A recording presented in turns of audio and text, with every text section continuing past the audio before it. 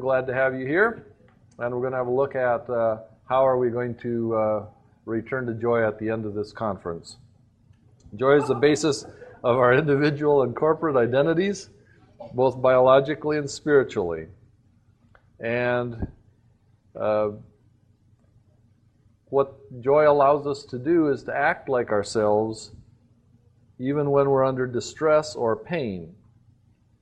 And to do that, we have to learn how to return to joy together. So what we're going to look at is a quick review of our joyful identity. And then we're going to turn to the subject of pain and suffering and see how our joyful identity helps us to deal with the pain and suffering in our lives. So this is a review. The first part will be a quick review. And then the last part will be dealing with really the subject of the conference. In other words, all of the lectures we've given so far are to prepare us for the answer that's coming up. How does all of this now tie back into pain and suffering and how we deal with that? Well, grow. The only thing that infant will actually pursue actively on their own is joy. It's the one thing that motivates them. It's the unifying aspect of our nervous system. It is the major aspect of the control center of our nervous system, which is in the right orbital prefrontal cortex. That's the part of your brain that has the first and last word over everything that happens in your nervous system, from your immune system on up through your pain regulation to your relationships, your choices. This is the control center, and its main structure, how it actually physically grows, is determined directly by the amount of joy that you receive and how those joyful interactions occur with others. In other words, we were meant to start with joy. We are always meant to end in joy. We are creatures of joy. That is the main aspect of who we are. And so if we are real wise about joy, we grow up to be the people that we're supposed to be. Now, both of our individual and group identities are based on joy. And this comes out of the stages of a man's life. But the first three stages on here, and the first one isn't listed on the overhead, but it's listed on your paper, surprisingly based on joy, the joy that the mother and even father may have in anticipating that child's birth. That they're present, welcoming them, saying, I'm glad to be with you. And there's already a pre-birth sense of being rejected, unwanted, if the infant feels that people are not going to be glad to be with them. They're not glad that they're here. The infant stage is also part of joy, building a joyful identity, because that is actually when most of these brain structures grow. During that time, how much we grow and how much of our growth we're able to keep afterwards is directly related to the kind of joyful attention that we receive. So if we receive lots of messages that people are glad and joyful to be with us during that time, they're appropriately handled, they're glad to be with us in good times as well as bad, then we begin to develop a very strong, resilient, joyful identity. And if we get messages that people are not glad to be with us, our body begins to pump cortisol, and that begins to dissolve our nervous system and destroy it and make us try to find some other way to solve the problem for which there is no other solution. And cortisol is the part of what gives us our sense of distress. But I think the most important finding is that in studying mental toughness, that is, the people who are mentally tough, they're able to endure stressful situations and hard times. They can go into an emergency, a catastrophe, a disaster, and they come out on the other side, okay, they were tough, are the people who do not pump cortisol. So the absence of cortisol is the determining factor between people who are mentally tough in the presence of suffering, distress, and stress, and those who crumble as a result of it. So if all the people who develop stress-related disorders are those who have high levels of cortisol when in trouble. In other words, they are not anticipating that there'll be a return to joy from this. And those who anticipate there'll be a return to joy will be glad to be together at some point, even if it isn't right now. That's going to happen. They are mentally tough. They can take on hard things. They say, this is awful, this is terrible, this is a terrible disaster, but it will lead us to where we are going to be glad to be together once again. That's mental toughness. And when that happens, your body simply doesn't produce the cortisol. Very crucial factor here. And so we're talking about how do you endure in the presence of suffering. It's obviously important if you want to do that from a nervous system point of view. The physical bodies we live with, we learn that by having joy and returning joy and learning to live out of this state of cortisol pumping, and which is this, we're not going to be glad to be together. So one other way of saying that is don't let the sun go down upon your wrath. Don't end any day that isn't in joy. You know, be sure you're glad to be together before you go to sleep. Right. Otherwise, your body's going to pump cortisol all night and just erase any benefits you might have had from that day. And probably subject you to all sorts of stress disorders as a result long term. Not good. And it'll dissolve up to 25% of your brain librarian. Actual nervous system tissue damage, dissolved, taken away permanently out of your brain by cortisol. It's not good. Okay? Now, it has some benefits, but you heard those the other day. But the benefits are basically to keep us from actually liking to be in an unjoyful state. So it's there, a very strong reminder, this isn't good for you. Okay. So the child develops a joy-based identity. The infant does. And then at age 4, when they become a child, they learn how to take that joyful identity out in the world and be joyful in the presence of others as they're exploring the world. So they learn to take care of one person in the world. That's a joyful identity. They're glad to be part of their community, glad to be part of their family, they're glad to be part of the human community. There's a sense of being glad to be together. This prepares us for the last 3 stages of maturity that produce a joyful group identity, a corporate identity. As an adult, the main requirement is you learn to take care of more than one person at a time.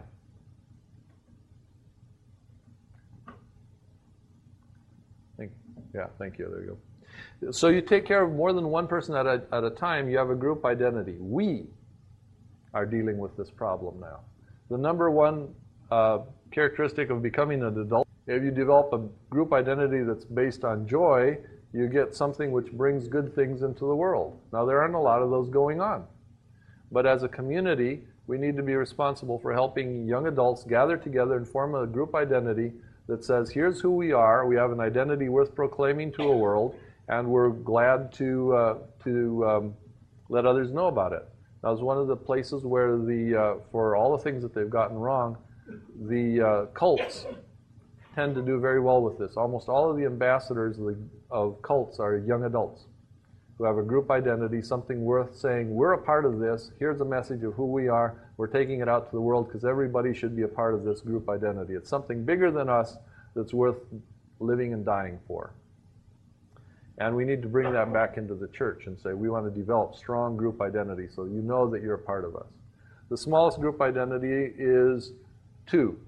And so marriage is the ultimate expression of the most difficult group identity to form because it is a mutually shared identity by 2 people who are about as different as they come, which is to be maintained under all conditions 24 hours a day for the rest of your lifespan, in which both people are mutually cared for and both people are satisfied and they're able to take care of a wide variety of problems and always be glad to return to joy and be together. That's the ultimate test of the hardest group identity to pull off.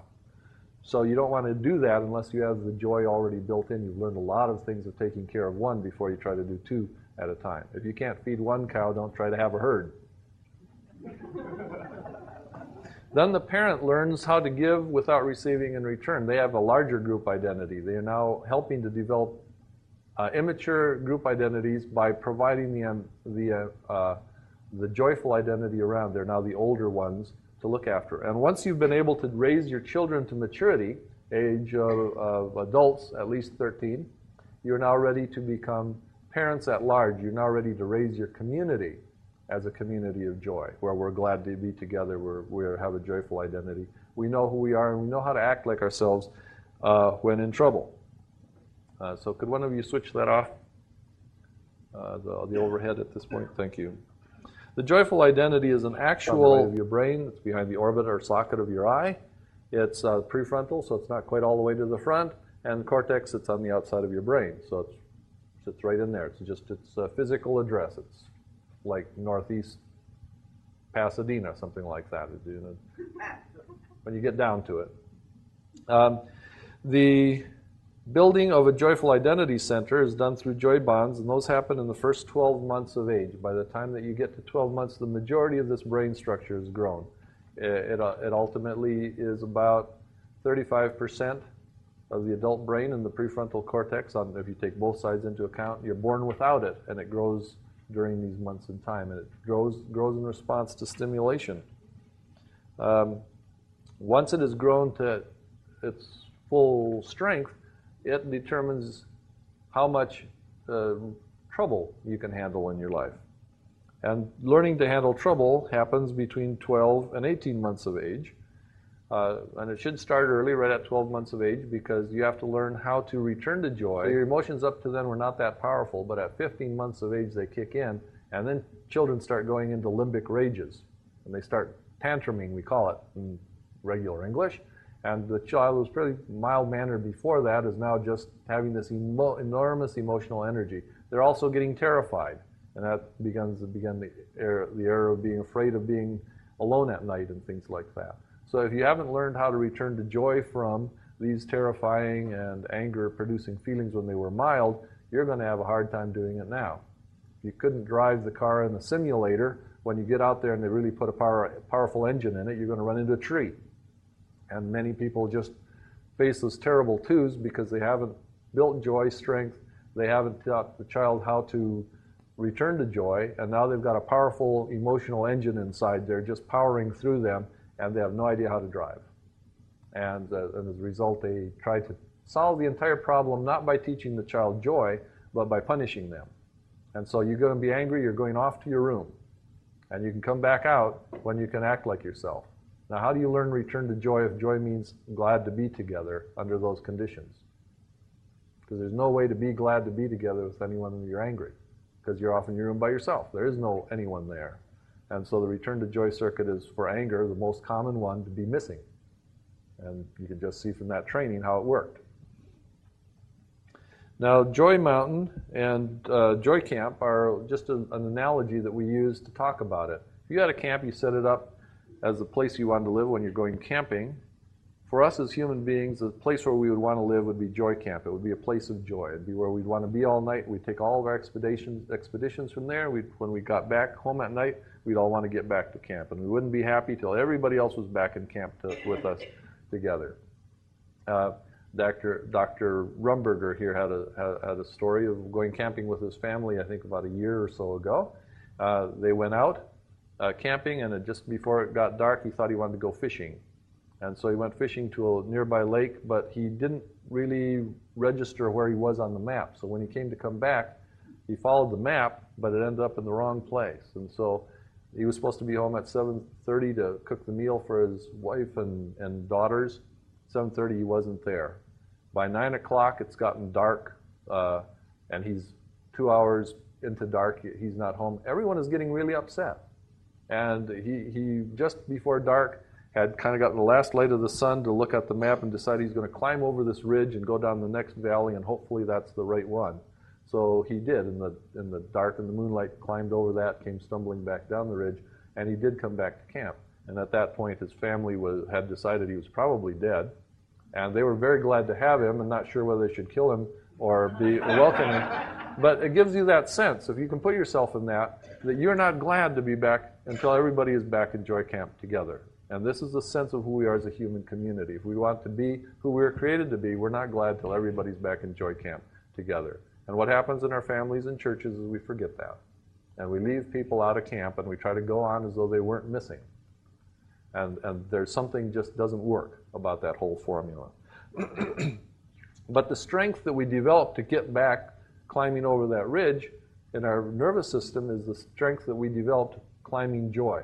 So the more joy we experience, the more strength we have to handle the negative emotions. It actually grows a physical part of the brain that's necessary to have that nervous system mass that's strong enough to handle all these overwhelming feelings that come in afterwards. So you have to actually grow a physical part of the brain and have the joy strength to manage feelings.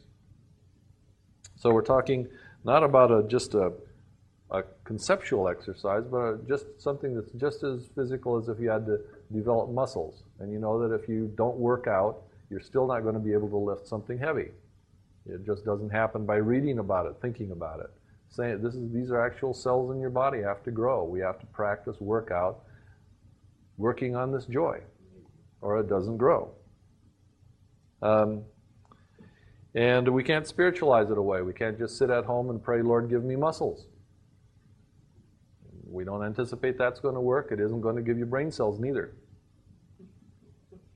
And when it happens that we've grown this strength, that means that we are operating from the front of our brain where the joyful identity center is instead of the back of our brain where our fear center is. So we're not doing things based on what we're afraid of. And in some people's lives, you can predict all their decisions based on they will choose whichever one they're less afraid of. Procrastination is a perfect example of this. They're afraid of doing something, but as they get more and more afraid that they're not going to get it done, at some point the strongest fear becomes, I'm not going to get it done, and then all of a sudden they start doing it. And that's fear-based, two fears competing with each other until they cross. And at the point they cross, they become, they get going. And most of us have at least experienced something like that. So we realize that part of our life is being governed by fear and part of it by joy. And we want to live into joy because ultimately if perfect love casts out fear, and love is the basis of this joy, as we become more governed by love, fewer and fewer fears will have the power to govern us. Will also go from the back of the brain to the front of the brain. What keeps this from happening is A and B type. Given this joy, is lacking a very essential ingredient with which to operate in life. And a child who's not taught how to return to joy is lacking another necessary ingredient. Without it, you can see how bad shape they're going to be in when something hard and painful and difficult happens to them. Type B traumas are the hard, difficult, painful things that happen to us that shouldn't happen. They are the real sinful events that enter into our life. However, I would say that it's not the only sinful event because the absence of joy is actually a sinful sort of state, isn't it? Because that wasn't what God created us for. And when there is no return to joy from things. So people who try to think that if you just work through traumas, you just think about a person's traumatic experience and work on that, and they'll get better, have missed an important ingredient. Because it isn't just resolving traumas, it's having a strong enough joyful identity. Traumas simply keep you from being able to grow your joyful identity. And so sometimes, however, if your joyful identity is too small to handle the trauma, you have to build someone's joy before they have enough strength with which to look at a trauma that's come their way. So regardless of where you are in this process or who you are, building joy and learning to return to joy are primary parts of the Christian life as well as the life of healing. The first way to bond is to grow love bonds. And this is taken out of the Red Dragon Cast Down, which is basically how to have a love and joy bonded Christian community that allows us to heal and deal with our troubles. So if you're going to be doing or trying to practice any of this in a Christian community context, I'd recommend that book for you. And I really want to thank as many of you here in the conference that have picked up on this as possible, because I've never been at a conference when I have more people smiling at me as I'm walking up and down the aisles and through the elevator and going. I even have people smiling at me in the restroom. They've got a little uncomfortable there, but everywhere they go, they're building joy. You see, I'm stretching this. It's been wonderful. Returning to joy means that we meet people. And returning to joy means that we meet a person in their troubles genuinely where they are, not someplace that we prefer that they were. So we actually share their troubles as bad as they are, not trying to minimize them. So if we say, well, I didn't mean to hurt you, and so you shouldn't be so insulted, and so unless you, get back to not being insulted with me, I'm not going to be glad to be with you, we haven't thrown the life ring to where they are. If they're that upset and insulted, we go to that and we say, wow, you really are very upset and insulted with me. I really didn't intend that, but I see where we ended up over here, I tripped, you fell, you landed way down there, that's terrible. I'm going all the way to where you are and say, I'm still going to be glad to be with you. Please forgive me so you can be glad to be with me. And we return back to joy together that way, you say. And we learn to do this with all the unhappy feelings. And the interesting thing is that most of us as adults have a chance to do this far more often than we do the building joy. In fact, in America now that we have a lot of recombined families, after divorces. If you're going to bond with people in a recombined family, you're going to find that most of them are hurting, and they're not really glad to have you as the other new parent in the pattern. You're not going to be building joy together. It's like, oh, Daddy, I'm so glad you stepped in, This is not what happens. But if you can be glad to be with them and they're feeling angry, upset, hurt with you, and all of the negative feelings that they're going with, and they say, well, I will be glad to be with and help you deal with all of those difficult problems. In fact, what makes you really glad is that I'm the person who you can hate to have as a stepdad, and I'm still going to care about you and be glad to be with you, because otherwise you're going to have a hard time handling that hate. And I'm not going to underestimate how much you hate me at the moment. I'm going to genuinely say that must be hard to handle with right there. You have to live in the same house with someone you hate that badly. And returning, that does something inside of us. It's like, well, maybe this is a good thing to have in my life. And we really begin to appreciate those who genuinely meet us in our distress and say, I'll be glad to be with you even in this kind of trouble, and bring you back from there. Now, I just assume we didn't have those problems, but since they are out there present with us, we need to know that there are these two ways to bond, through building joy and through returning people to joy. Now, what that allows us to do is it lets us act like ourselves when we are in pain and distress. This is the effect of a bond.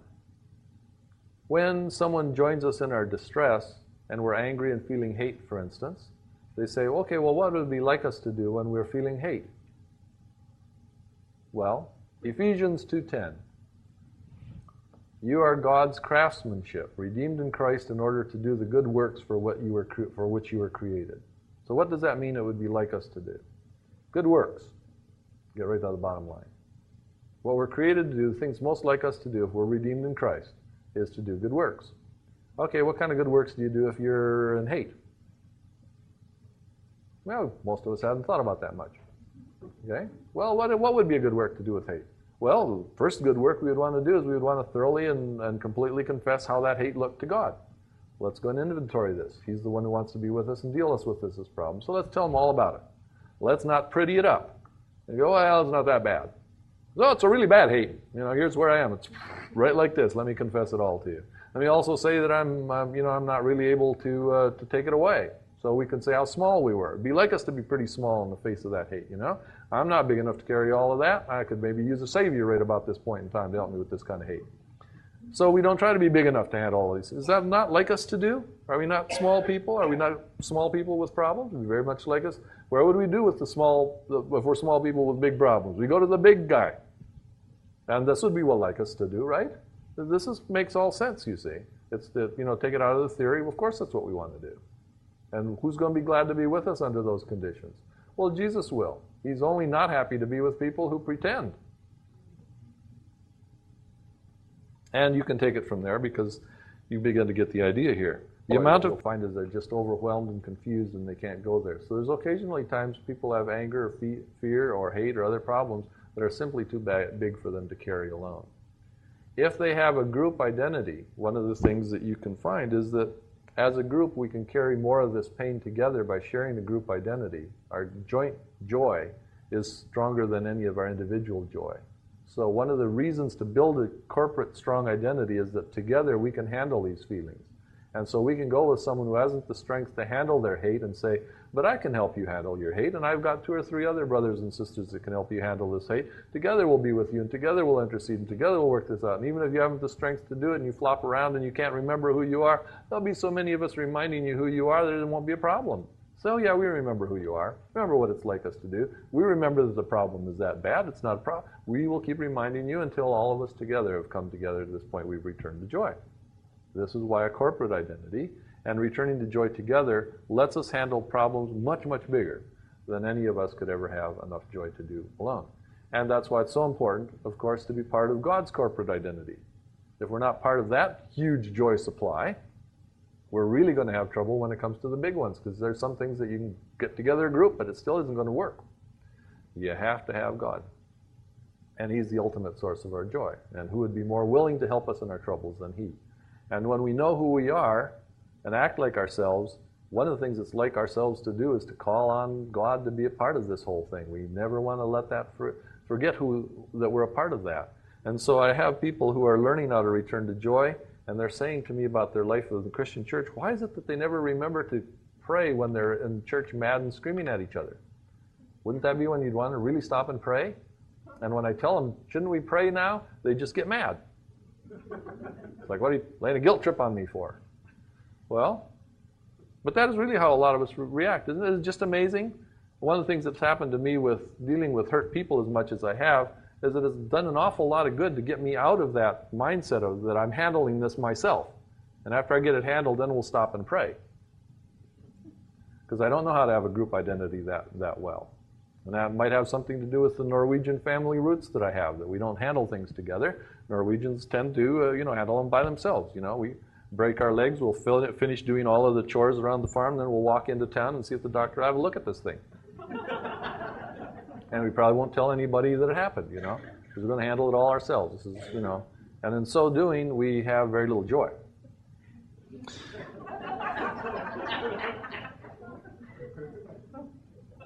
I can see we don't have to go into that. No. Why do we hurt? Well, I'm going to look at us a little bit differently than we normally do. We're used to thinking of ourselves as body, mind, and spirit, or the soul and body, and all those kinds of divisions. But one of the most essential way of dividing us up in Scripture is heart, soul, and mind. In fact, Jesus has said that you should love the Lord your God with all your heart, with all your soul, and with all your mind. And the Old Testament has something very similar to it. It says you should love the Lord your God with all your heart, with all your soul, and with all your strength. So I patch the two of them together, if you'll allow me to do that, and say you should love the Lord your God with all your heart, all your soul, and all your mind, and all that love should be full strength love. In other words, it ought to be every part of me really wants to be together with God. We're glad to be together. It's a joy-based identity. My heart is so joyful to be together with God. My soul is so joyful to be together with God. My mind is so joyful to be together with God. We all do that with all of our strength. As much of it as we could possibly want, our full joy bucket is just addressed to we want to be with every part of us. Now what that tells me also is interesting that if each of these parts are commanded, each of these parts has their own will. Otherwise the command would make no sense. Your heart can choose some things. It has its own will in a sense. Your soul can choose things. It can have sort of a will in its own sense. And your mind can choose things. It has sort of a will in its own sense. Now we're mostly, as Westerners, used to thinking about our mind as having all of our will in it, because that's what chooses to do things. And I'd love to lecture on that one, but I won't, just because of time. But if we look at our heart, that one component, which is where I'm going to start now, our heart, and when you look through it, Scripture, and it's specifically talking about it, because in a lot of Scriptures, you can find heart, soul, or mind just interchangeably used as the word for a human being. So there's a lot of times when you could use any of the words because it just means a human. But when specifically talking about what it means as your heart as opposed to your soul and your mind, our heart is always our eyes and ears in the spirit world. So it's our spiritual discernment, our spiritual eyesight is what Scripture means by the heart. So when we as a spiritual person want to know the truth, want to know something, the way we know it is through the heart. And that's how we see God. And our heart can be in all kinds of shape, and good shape or bad shape. But the heart that I'm talking about today is the new heart that Jesus gives us, the one that He comes to dwell in. And while the old heart that we might have had before Christ may be in terrible shape, the heart that Jesus lives in and dwells in actually does see and perceive God. That's not a bad place. And there's just a lot of Scripture about heart. Even the heart is where we must forgive others from. Jesus said you must forgive others from your heart. Then not that by that I think He specifically means not your soul or your mind. Your mind can forgive others, your soul can forgive others, but it's those who forgive from the heart, which means spiritually they look at it the same way God does. So when your eyes of your spirit see things the same way God does in regard to that brother or sister, then that's when the forgiveness is complete. You're now on the same page with God. Well, this heart that God gives us as the new creatures that comes from Jesus is, if we look at in the spirit realm, allows us to see who we really are in Christ. as new creatures. So where we previously looked at other people according to the flesh, or our fleshly eyes, we now look at them according to the Spirit, which means ourselves also. We see ourselves as different through the Spirit, through the eyes of our heart, than we would otherwise. And when we look at ourselves through the eyes of the Spirit, we always find that we are created, handcrafted, God's craftsmanship for good works. In other words, there would be nothing more like us to do than good works. Now that's very different than the eyes of the flesh. But we see now why God made us finely crafted instruments for good works. And that heart is that area of perception. Now most of us have had very few people look at us that way, and we don't tend to look at ourselves that way either. So we don't see what God sees when He looks at us, or when we look at others. But it's precisely when we begin to look at things there that we find what we're like. And I'm going to simplify that for us because it's a complicated picture. But every aspect of what we're like is also what Christ is like. Because the heart He gave us is like Him. We're created in His image. So every aspect of who we are as spiritual beings is also a characteristic of Christ. So when we're looking at the characteristics of our hearts, the ones that Jesus gave us, they're clearly also characteristics of Christ's heart. They're smaller, lesser amounts, but they're still the same characteristic. The one I was telling you about earlier that my mother helped discover in my heart was kindness. And so that is the kindness a characteristic of Christ? Yes, it is. And so when my heart, I discover that there's kindness in there, I say, oh, okay, that's what Christ put in there. He wants this kindness to grow, to be manifested. That's part of the good works I'm created for. So when He looks at me and I've acted kindly, that for Him is a wonderful thing. Now, let's look at how pain reveals your heart. It just bothers me. And it bothers me in a way that won't stop. I mean, if I drive past someplace and I see somebody doing something that's unkind, I go home, it's still on my mind, it still bothers me. I can't just ignore it. Someone else might go by it and not even notice it, but to me, that was unkind. An unkind word spoken, it just lingers with me, it just bothers me, it hurts me, it causes me pain. It's a particular kind of pain that it causes me because I have a kind heart. So it'll hurt me and bother me more than it would somebody who didn't have a kind heart, because to them it's like, so what? And if we begin to look at that, we realize that the things that grieve us and cause us the deepest pain are the ones that matter the most to our heart. It's the most sensitive thing about us, you see. If I poke you in the eye, it'll bother you. If I poke you on the fingernail, it won't. Because the eye is a very important part of you. You're very closely attached. That's very important to you. Your fingernail, you can come and go. You don't care that much. Maybe you like to polish them, but that's, you can poke them, whatever. Try not to break them. But our eye, that's a very important part of us. So are the big characteristics of our heart, when you get poked in that, you get the most pain. And your heart will always be the source of the things that cause you the most pain in life. It is only those things that your heart truly and deeply cares about. One of my friends was a father. They tried to get pregnant for 6 years. They got pregnant finally, and in about the 5th month, she miscarried. And he cried and grieved and cried and grieved. And after a year, he's a therapist. His therapist friend said, shouldn't you have worked through now and stopped grieving? And he said the most interesting thing to me. He said, the most important thing about me as a father, I'm a father's heart. And that was my child. And I wouldn't like me nearly so well if that didn't bother me the way it does.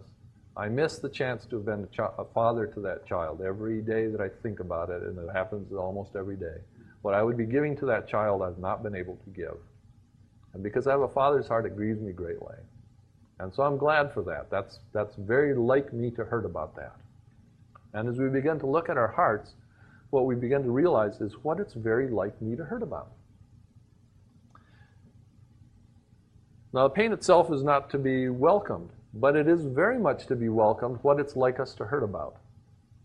Because that is what God does in the presence of sin or evil. He hurts about those things. And those who are His children will hurt about those things the way it's like Him to hurt about them.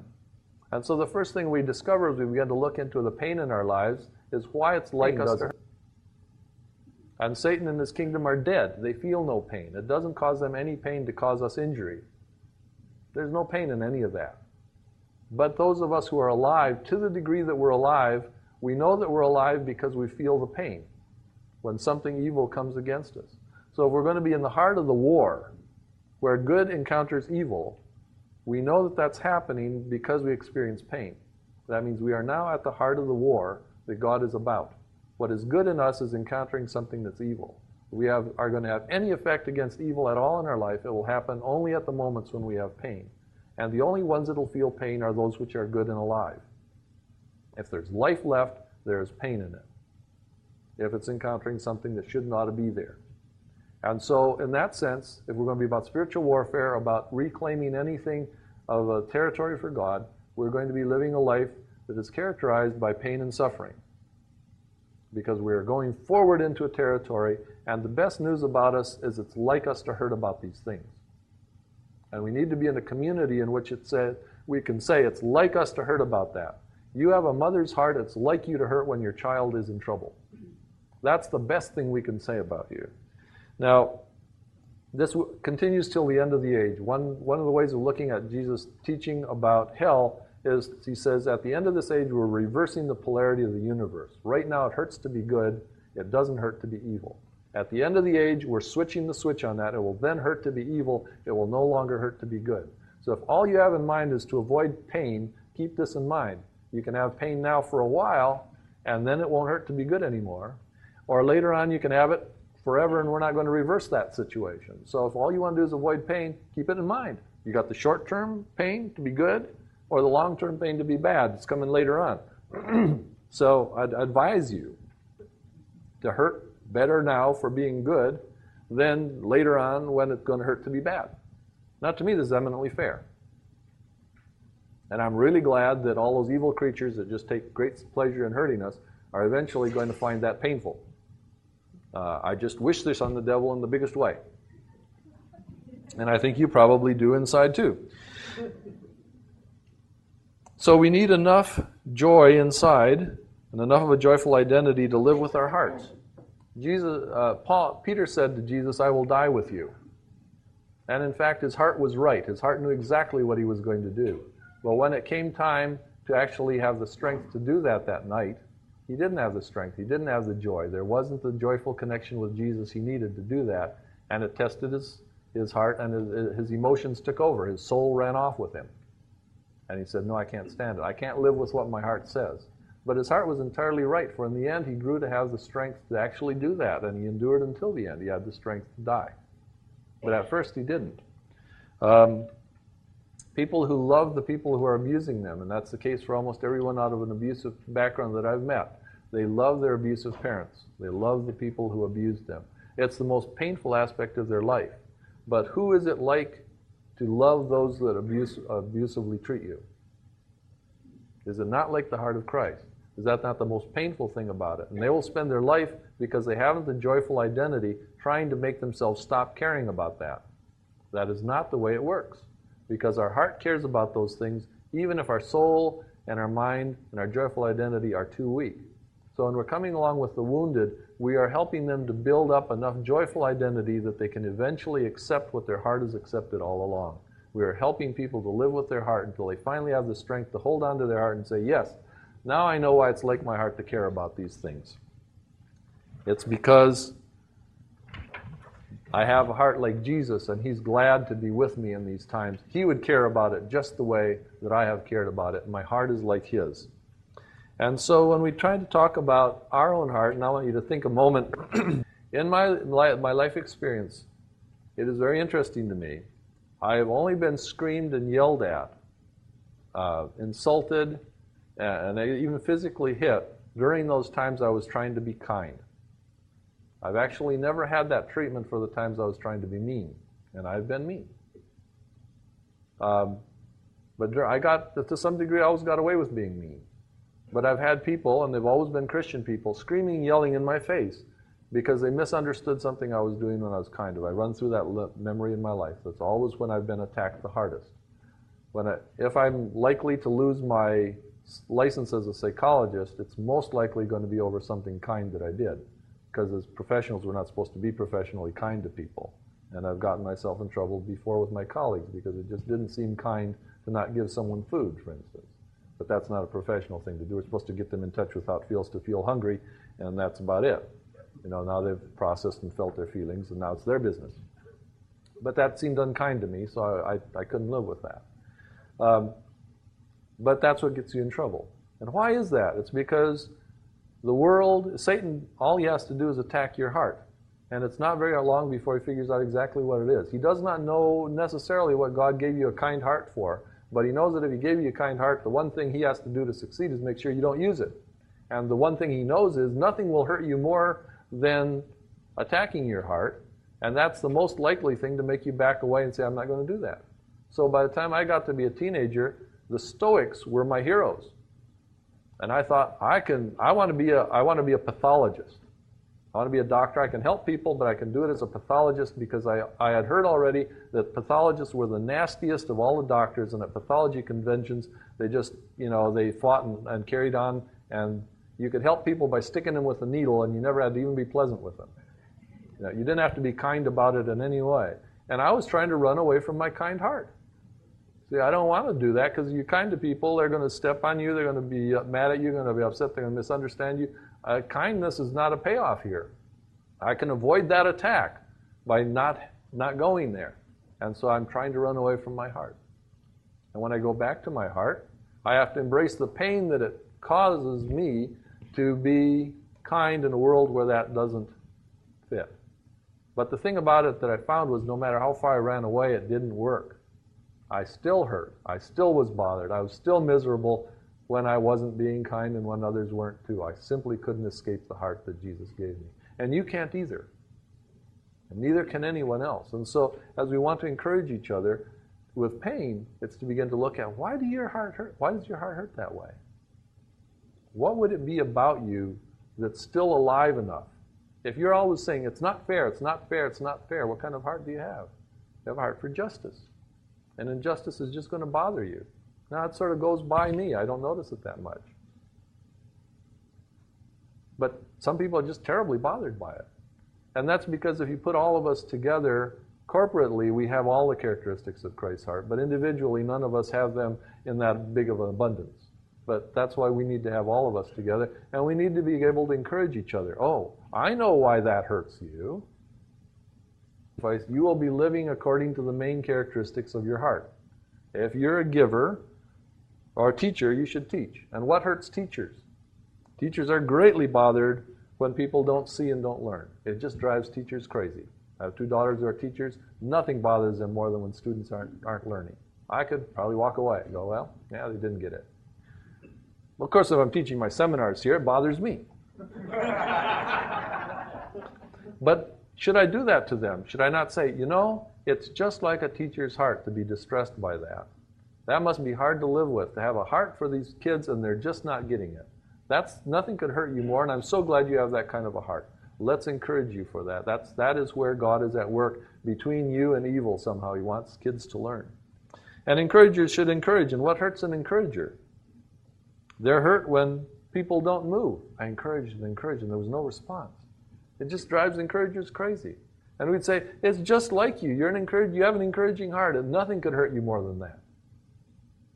And we should be able to help each other, be a community that says, I know your heart. Of course that's going to hurt you worse than anything at all. And givers should give. When are givers' hearts hurting?